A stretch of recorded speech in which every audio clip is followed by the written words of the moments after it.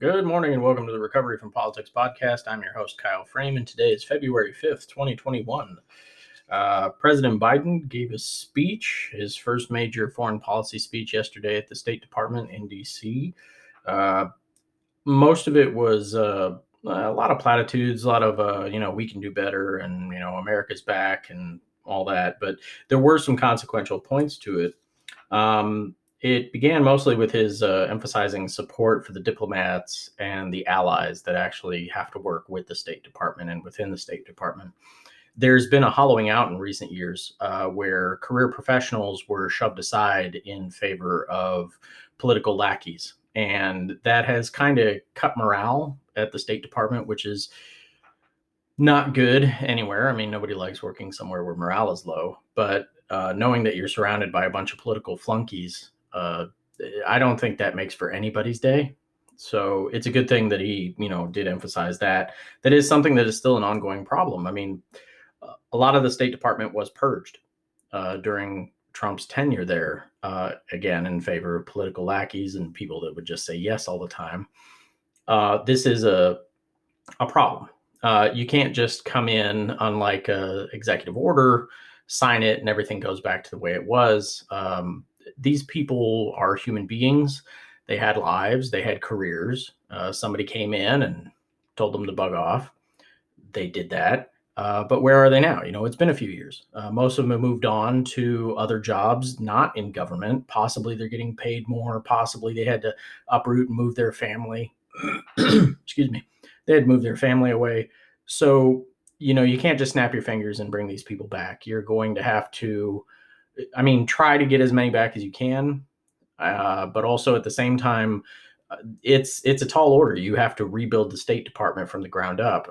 You have to, in essence, create experienced individuals who know what they're doing. And that only comes with time. So, excuse me. That is an issue that he's going to have to deal with, that Secretary Blinken is going to have to deal with moving forward. Kind of the same way when Trump's first Secretary of State, he eludes my mind, but he was the oil guy. When he came in, he immediately started purging under the guise of, oh, well, there are too many people here. We're just trimming the fat kind of a deal. This Secretary of State, Blinken, has to come in here and do the opposite. So I wouldn't be shocked to see a lot more younger, fresher faces, straight out of college kind of a deal come into the State Department and start flexing some muscle with those ideals. It is a little dangerous because you will have more inexperienced individuals. They won't be political flunkies, which is always a positive, but they will be inexperienced on the world stage. So mistakes could be made. And that could, in turn, hurt this particular presidency as far as how he wants to project, his foreign policy going forward. Small-time aid could make a huge mistake. So that's something they have to navigate in the future. He said, quote, he wants to repair our alliances and engage the world. A lot of our alliances were damaged under Trump. A lot of world leaders did not care for him, and not just because on the right it's portrayed as, Trump was after them because they were milking the golden goose. They were taking advantage of the United States this whole time, and Trump held them to account. Well, that's not actually true. See, I was actually pretty anti-NATO myself until Trump came around. It was something that wasn't really argued. It was something that was a given. Everybody knew NATO was there. And I sat there in the back of the class thinking, well, if NATO's main job was to be anti-Soviet Union and the Soviet Union doesn't exist anymore, what's its job? What the heck is the point? It was in response to that whole Iron Curtain situation. So I kind of agreed with Trump when he said, he wanted to perhaps move on from NATO.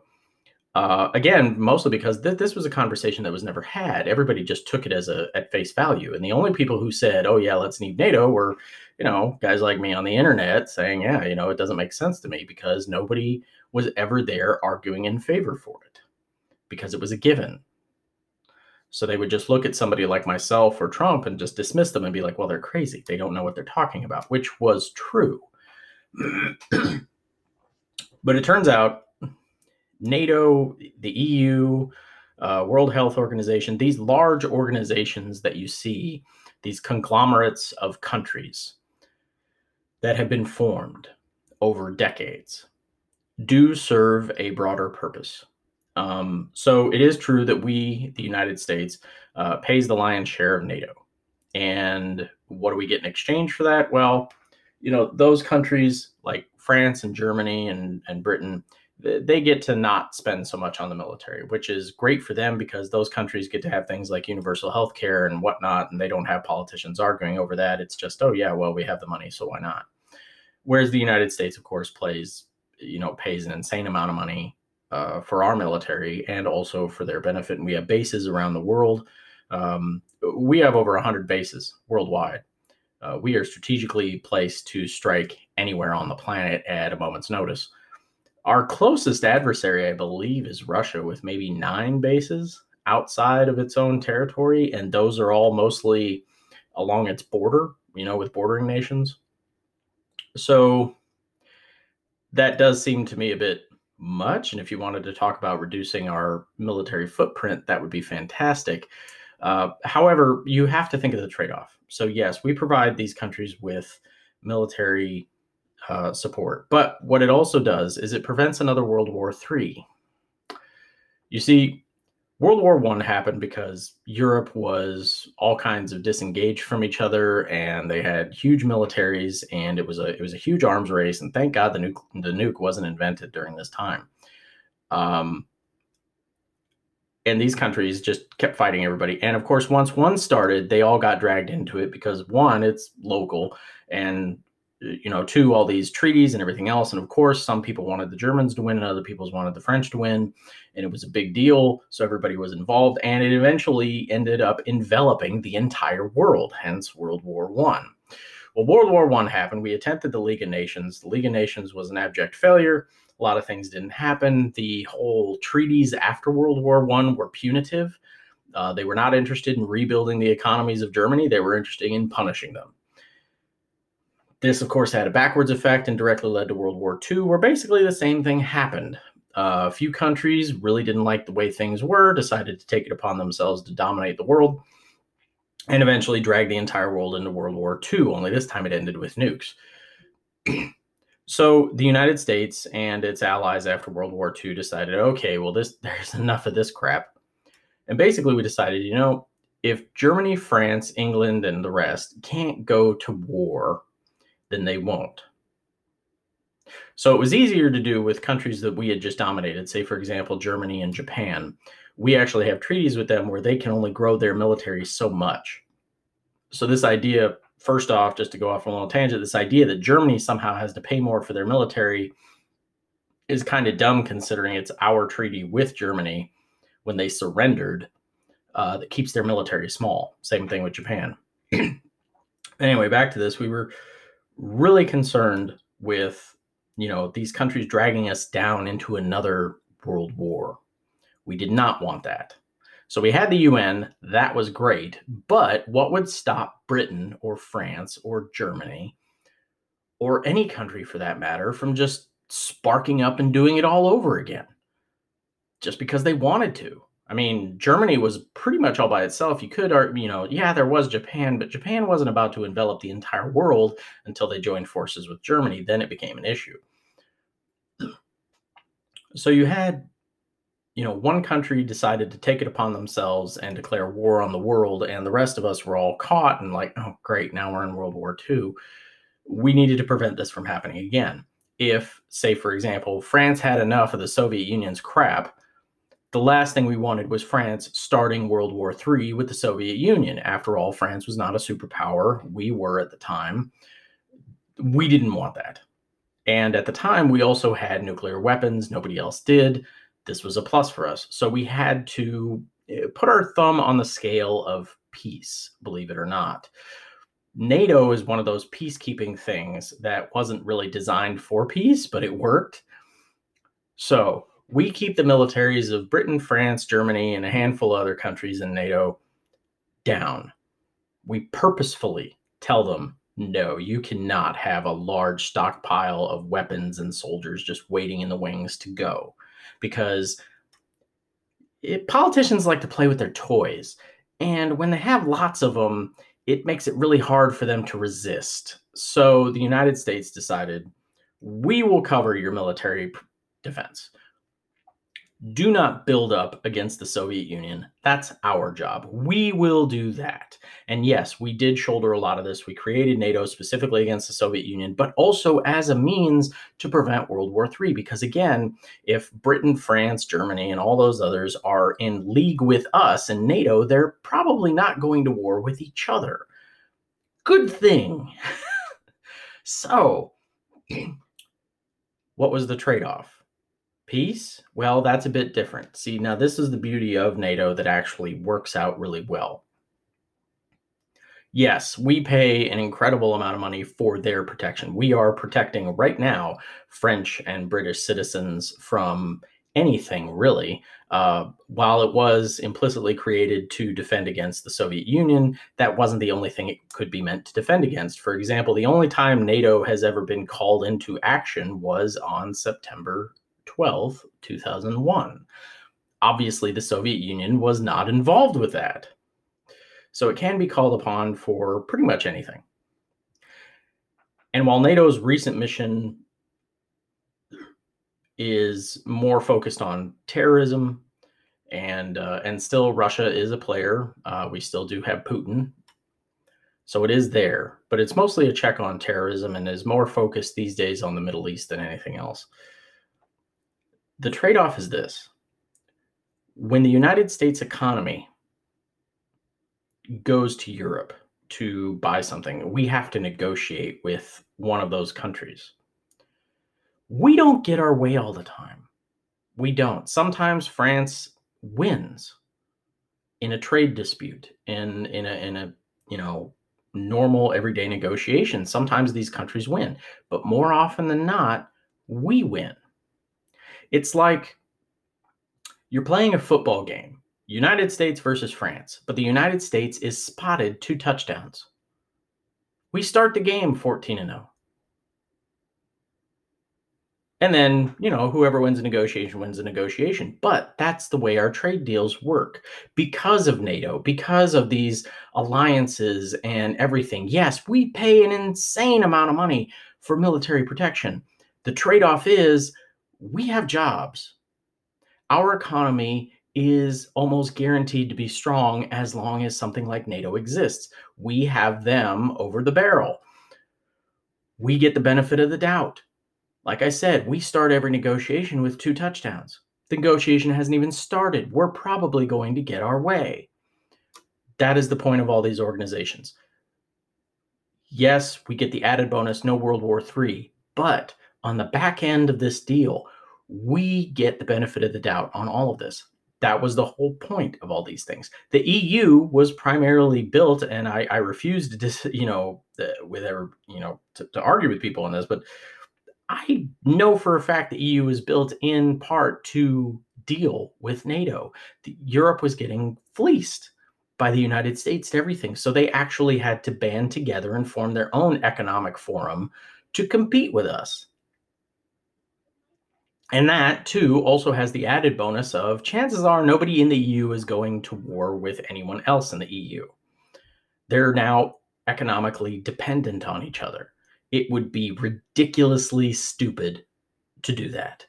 Could it still happen? Absolutely. World War I, the day before World War I happened, there were still articles being written in France, in Germany, saying, we'll never go to war. Everyone's making too much money. That would be dumb. It still happened. So yes, it could still happen, but the likelihood is much, much less. So that's the whole point of NATO. And I will thank Trump for making it front and center because it forced all the talking heads, all the politicians, all the generals, all the admirals to get on TV, to write books, and to actually explain, hey, everyone, this is actually why you need this thing. And before Trump and his movement, No one talked about it. If you said you were anti-NATO or thought NATO was dumb, everyone just rolled their eyes and moved on. No one argued to defend it. And when the arguments were presented, I sat here and said, that makes sense. It totally makes sense. It was just a facet of the world that I had not explored. It was something that no one had ever explained to me. Like I said, when you have an idea and everybody dismisses you out of hand, like, ugh, you're crazy, that doesn't exactly spark inspiration to go to your local library and read up on the subject. Makes you think something's wrong with you. So I get it. And again, this is how conspiracy theories happen. When you just roll your eyes and discount someone, it doesn't exactly make them go, well, I'll prove to you the moon landing was faked. I'll go to the library and read up all the books on it. No, that's not what happens when you dismiss somebody. They just go away. They retreat.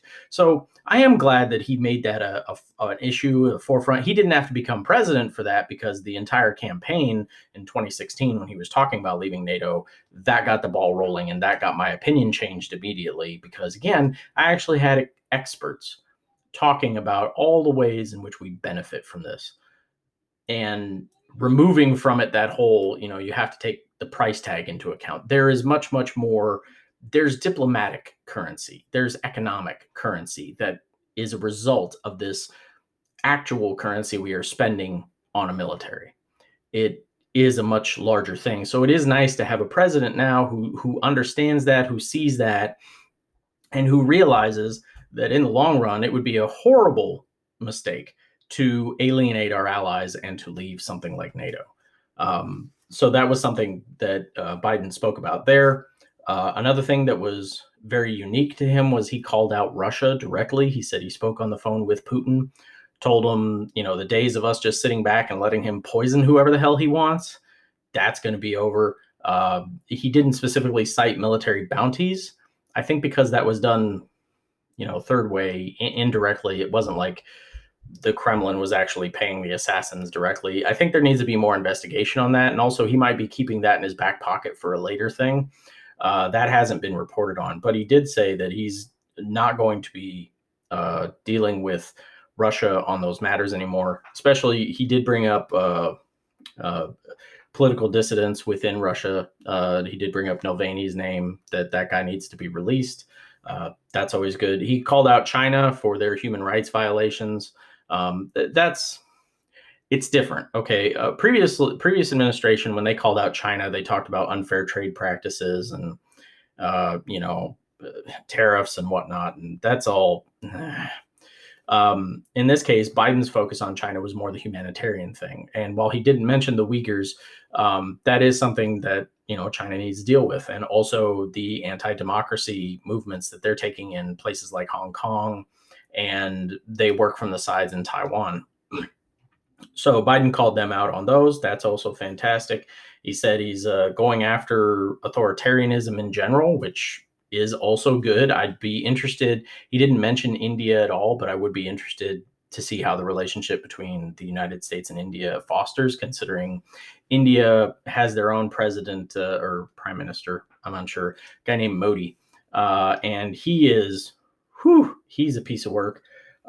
He's definitely an authoritarian, and he's slowly, year by year, transforming the Indian people from a democracy into a full-fledged authoritarian fascism type. So that's something that the world needs to watch out for. I mean, when you've got protests in your street that are just as large as the entire population of the United States, I think the world should pay attention to that. That's probably what we'll be talking about on Monday. There is a lot going on in India right now. He also called out Myanmar, Burma. I'm unsure which to call it. Biden called it Burma. The media has been reporting it as Myanmar. I don't know which is correct. I will have to look into that. But he did call for the military to relinquish power and to give back power to the democratically elected individuals. He used a lot of language that easily could have been switched over to talking about here in the United States about domestic issues, specifically saying that it's never right to use force to overturn a democratically elected government. That kind of stuff where you're like, is he talking about Myanmar or is he talking about us? Because it could be either one. Either way, positive. We're always in favor of democracy. We definitely favor democracy over a military dictatorship. I don't think that's, something people should be arguing about at all. He did mention that there is a positive movement with Russia, though. For example, the New START Treaty, which is our nuclear arms agreement with the former Soviet Union that was carried over into Russia when they broke up. He did say that President Putin has agreed to a 5-year extension on that, which, again, good. I would like to see more nuclear treaties around the world with everyone, non-proliferation and whatnot. But, I'll take what I can get right now. He did call for Navalny to be released immediately. Wants to confront China's economic abuses.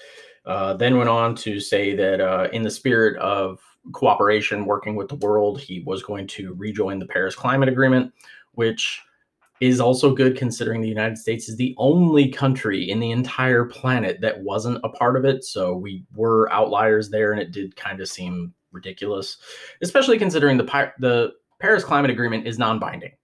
Okay, it's like a New Year's resolution. Oh, on January 1st, I promise I'm going to do 25 push-ups a day every day for the new year. And then you don't do it. Is it a big deal?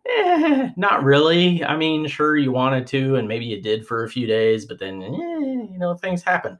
That's kind of what the Paris Climate Agreement was, which is why everybody thought it was absolutely ridiculous that Trump backed out of it. None of it was binding. It was just a pinky promise between countries to please not pollute some more. It was ridiculous that we would drop out of it. I mean, if we didn't, no one would care. And if we did, we'd get a bravo. Good job. I mean, it was just ridiculous. But he did, say global cooperation was a goal of his. This was one of them. Another one was re-engaging, the World Health Organization. So the World Health Organization is like NATO for diseases and for just taking care of the world in general. The United States does contribute cash to it, so does everyone else. One of the worries we're having right now is under Trump blamed them explicitly for COVID being an issue, which is kind of interesting. Because on one hand, he would say it was a media hoax, and then on the other, he would blame the organization in charge of taking care of diseases for not taking care of the hoax. Regardless, he decided to pull all funding from it. Now, that's an issue, as anyone can tell you. You follow the money. Okay, so for example, the United States does a full pullout on the World Health Organization. That would make China its new number one benefactor. So China fully funds it. Sure, the rest of the countries put in a dime or two here or there, but it's mostly China. And then the World Health Organization puts out a report that says, oh, actually, COVID didn't come from China. It came from Mongolia or wherever. That's a problem. Because even if the World Health Organization 100% took it at face value and were being honest, if China's your number one funder and you say China did nothing wrong, there are people who are not going to believe you just because of where the money came from. So it is important that the United States not let credible large organizations like this be taken over by a country like China. It matters where this country gets its funding from. Is the US infallible? Absolutely not. We make mistakes all the time. But if you had to choose between do you trust the Chinese government versus the American government, I think a lot of the world would prefer the United States government over the Chinese. Again, these are shades of gray. It matters. Other things, in addition to the NATO thing, he said he was going to stop Trump's troop withdrawal from Germany. Germany has a base in it. It's one of our largest, if not the largest, military base outside of U.S. soil that we have. It's a main staging area for all European, North African, Eastern European, launching points. So it was very important that we have it. Trump wanted to withdraw troops from it, obviously, to weaken it. Reports are the Pentagon kind of slow walked this because they knew Biden was coming in and didn't want to, get started on this massive troop redeployment. with somebody who might just come in and say, okay, never mind, let's not do that. So that's always good. And then, what I considered the lead on this story, which will be coming up just next. So the biggest part of the speech that I found the best part, and it has been emphasized in the media, but I think the really shocking, or let's just, I don't want to say shocking, but abrupt.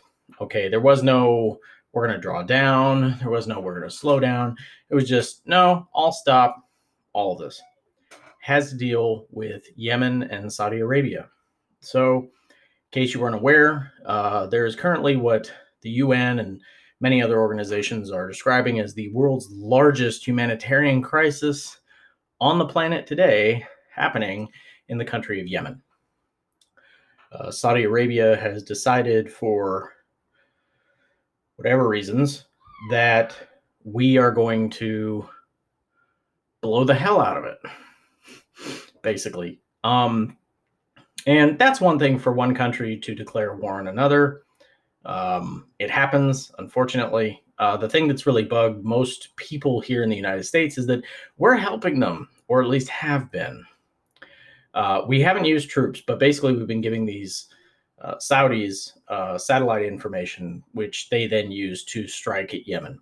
And also under Trump, we had a massive arms sell-off, basically, with Saudi Arabia.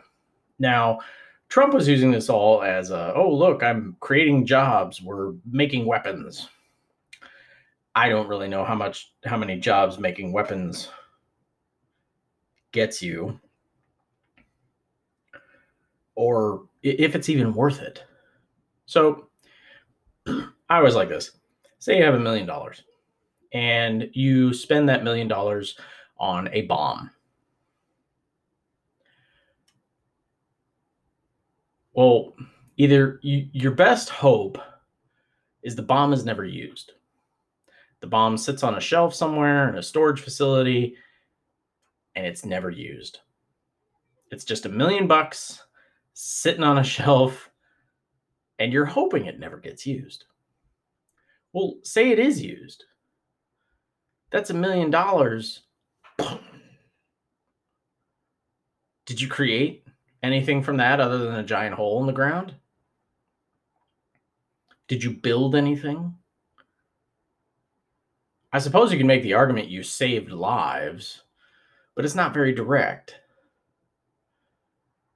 And it's also possible with every bomb we drop that we just created another terrorist. I'm convinced you take any human being in this world and you put them in the right conditions and they will do harm to another human being. I think it's perfectly reasonable to assume that. Now, say you take that $1 million and instead of building a bomb, you build a school. That school will probably stand for decades. It will teach thousands upon thousands, perhaps over 1 million children. And those children, even if they don't all become superstars of their field, they will go out, they will produce, and they will consume in the name of the economy, in the name of society. There is a dollar figure to each one of us.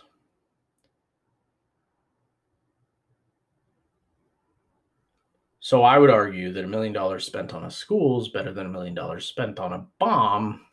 So I always found the argument of we're increasing jobs or we're helping the economy or society by building bombs as being kind of a house of cards.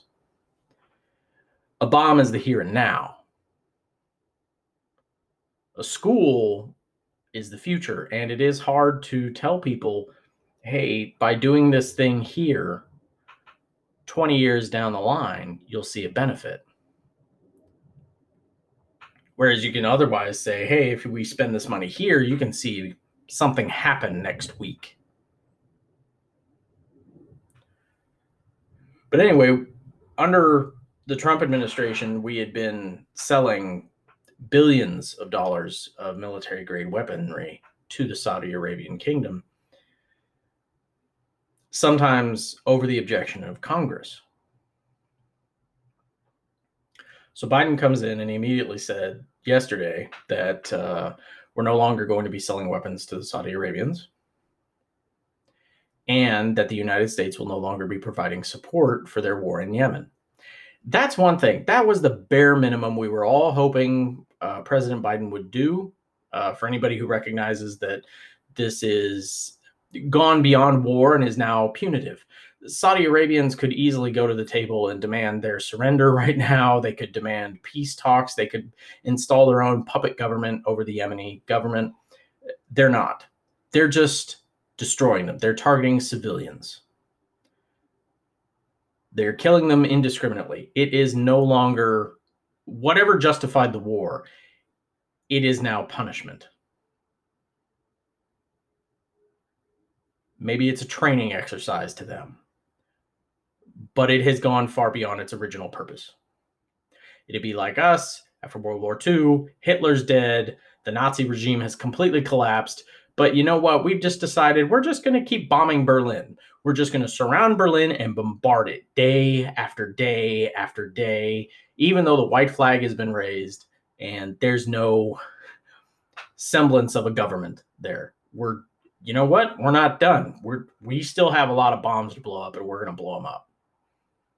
And, all the military places are gone? Fine, we'll blow up the commercial places. All the factories are down? Fine, we'll blow up the apartment buildings. That's what's going on in Yemen right now. So the bare minimum we were all hoping for was, please stop selling them weapons. And can we not support their genocide? Maybe? Please? That was the bare minimum. And to Biden's credit, when he ran, he said he would do these things. And we were all like, great, that's fantastic. That was the bare minimum we were all hoping for. That was the bare minimum, I think, humanity requests. But I think Trump, on his way out the door, accidentally forced Biden's hand on an issue. So before Trump left, obviously you had everyone declaring Yemen a world, a crisis, a humanitarian crisis. There's starvation, there's disease. This isn't funny anymore. Well, the Trump organization under Secretary of State Mike Pompeo, who has ambitions for 2024, so don't forget this crap, decided to declare the Yemenis government, whatever's left of it, I believe they're called the Houthis, a terrorist organization.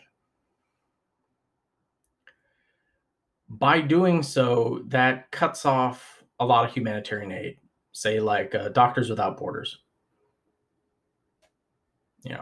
They can't get in there now. When you declare a nation a hotspot of terror, it cuts off a lot, especially humanitarian aid. Because now you can't send humanitarian aid because they're terrorists, right? So you can't assist the terrorists. So you can't send in medical supplies. You can't send in food. You can't send in doctors. You can't send in anything. That, in theory, is okay. But when you say a government is that, who's part of government and who isn't? Right? Like, so say China decided to invade the United States and they said, we're going to kill everyone in government. Who is that? I would think we all support the United States government over Chinese invaders. So wouldn't that make everyone a supporter of the government? And if China declared the United States government a terrorist organization in the middle of their invasion, anyone who supports the government is now also a terrorist, whether you are or not.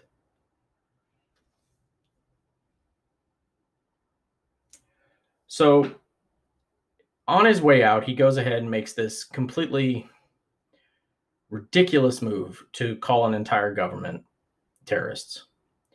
Right or wrong, it ties the hands of Biden. But in this case, I think Biden responded correctly. Now, removing the terrorist designation is difficult. It's not as easy as, it's kind of dumb. The president can just go ahead and sign a pen and say, you're a terrorist nation. But apparently removing it is a lot harder. And there are a lot of bureaucratic hurdles that need to be jumped through before that can happen. But one thing that he did do was he said that he would send a special envoy that has been appointed by our new Secretary of State, Blinken. And he's going to send them to Yemen to begin peace talks, to negotiate a settlement, ceasefire in particular. Now, this is good. He's actually sending Americans to Yemen. So if the Saudis are stupid, which I don't think they are, they will continue to bomb Yemen while American citizens are there, while American diplomats are there. If American diplomats die at the hands of an American weapon shot by Saudis, you could see how that would cause a problem. Biden would be forced to take even more action, which I don't think the Saudis want. I think the Saudis would prefer a more hands-off approach than being interventionist.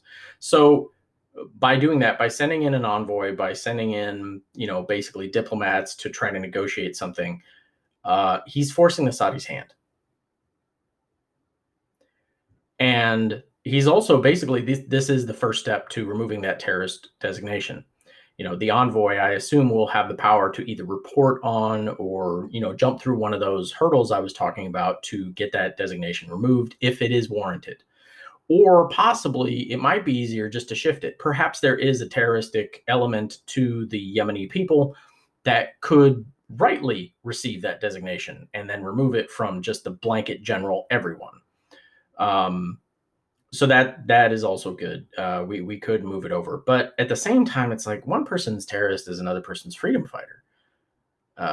It is difficult to me how you could say anybody in Yemen is a terrorist if they're defending themselves, right? Again, to use the Chinese invasion analogy, China invades the United States.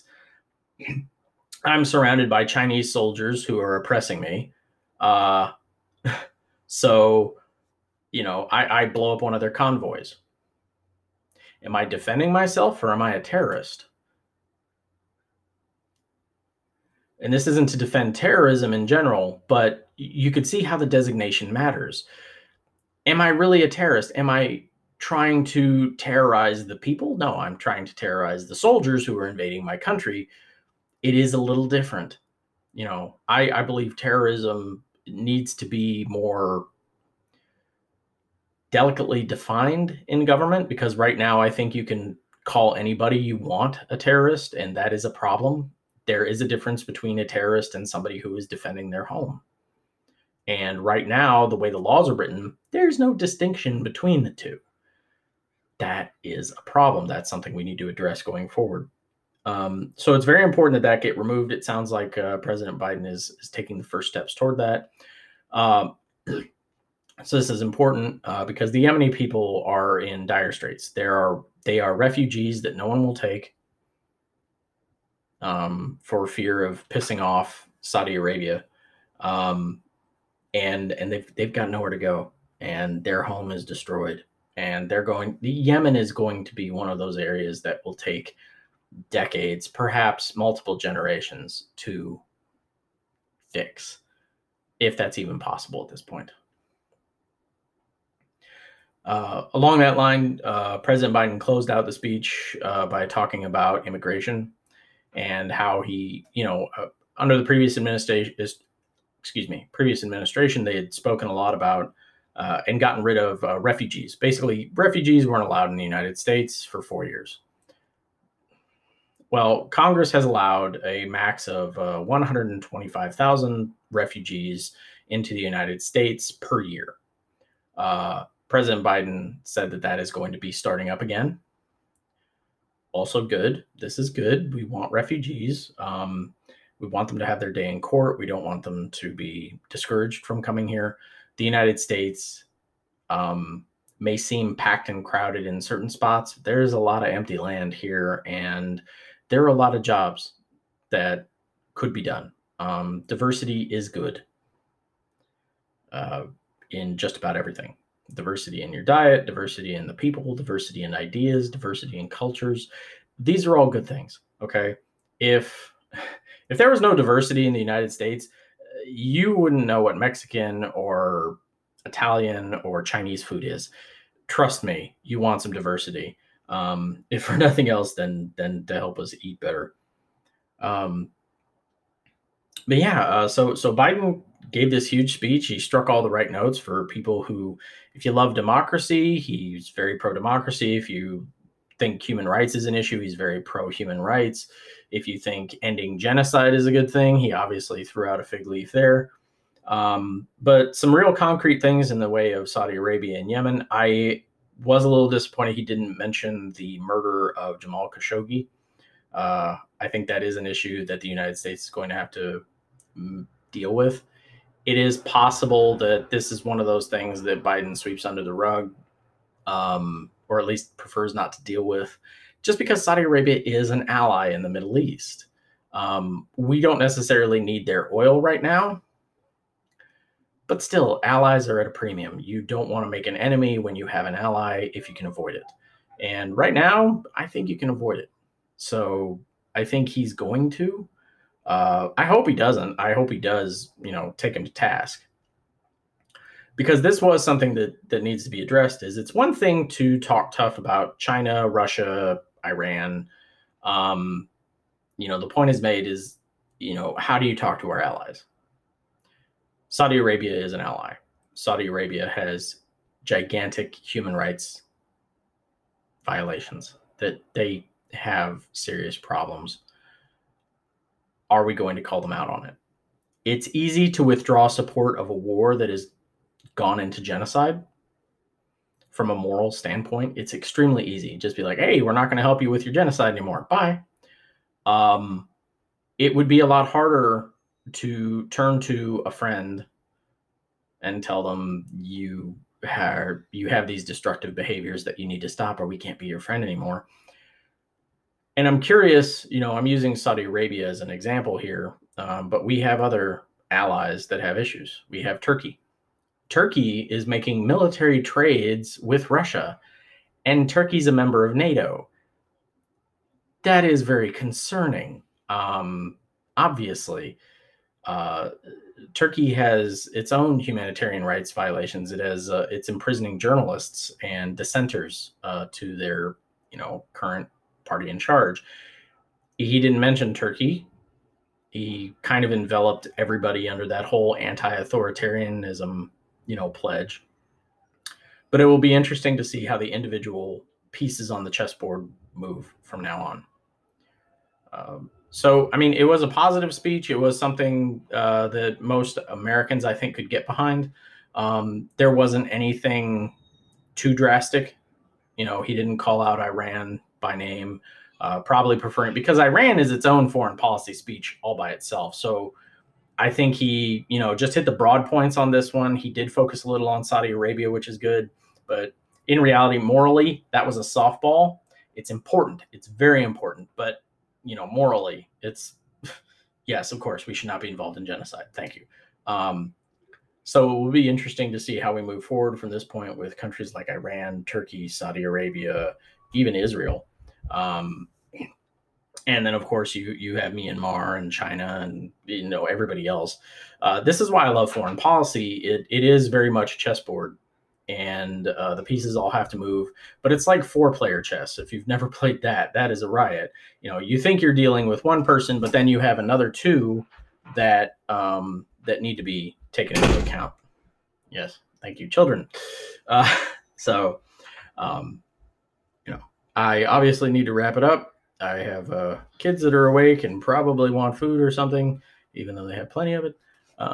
So we'll leave it at that. I will see you guys next week. Like I said, probably either focusing on Burma or India's got a lot of craziness going on. But in general, that is what's going on. Other news was Congress has stripped Marjorie Taylor Greene of all her committee assignments. I don't really know if that's going to fix anything. You're kind of just giving her more stuff to talk about. She's crazy. You tried to silence crazy. Now she gets to turn to her crazy audience and say, aha, see, the establishment's out to get me and silence you, because that's how that works. You make it a mirror. anything that happens to you means it's actually happening to everyone who supports you. But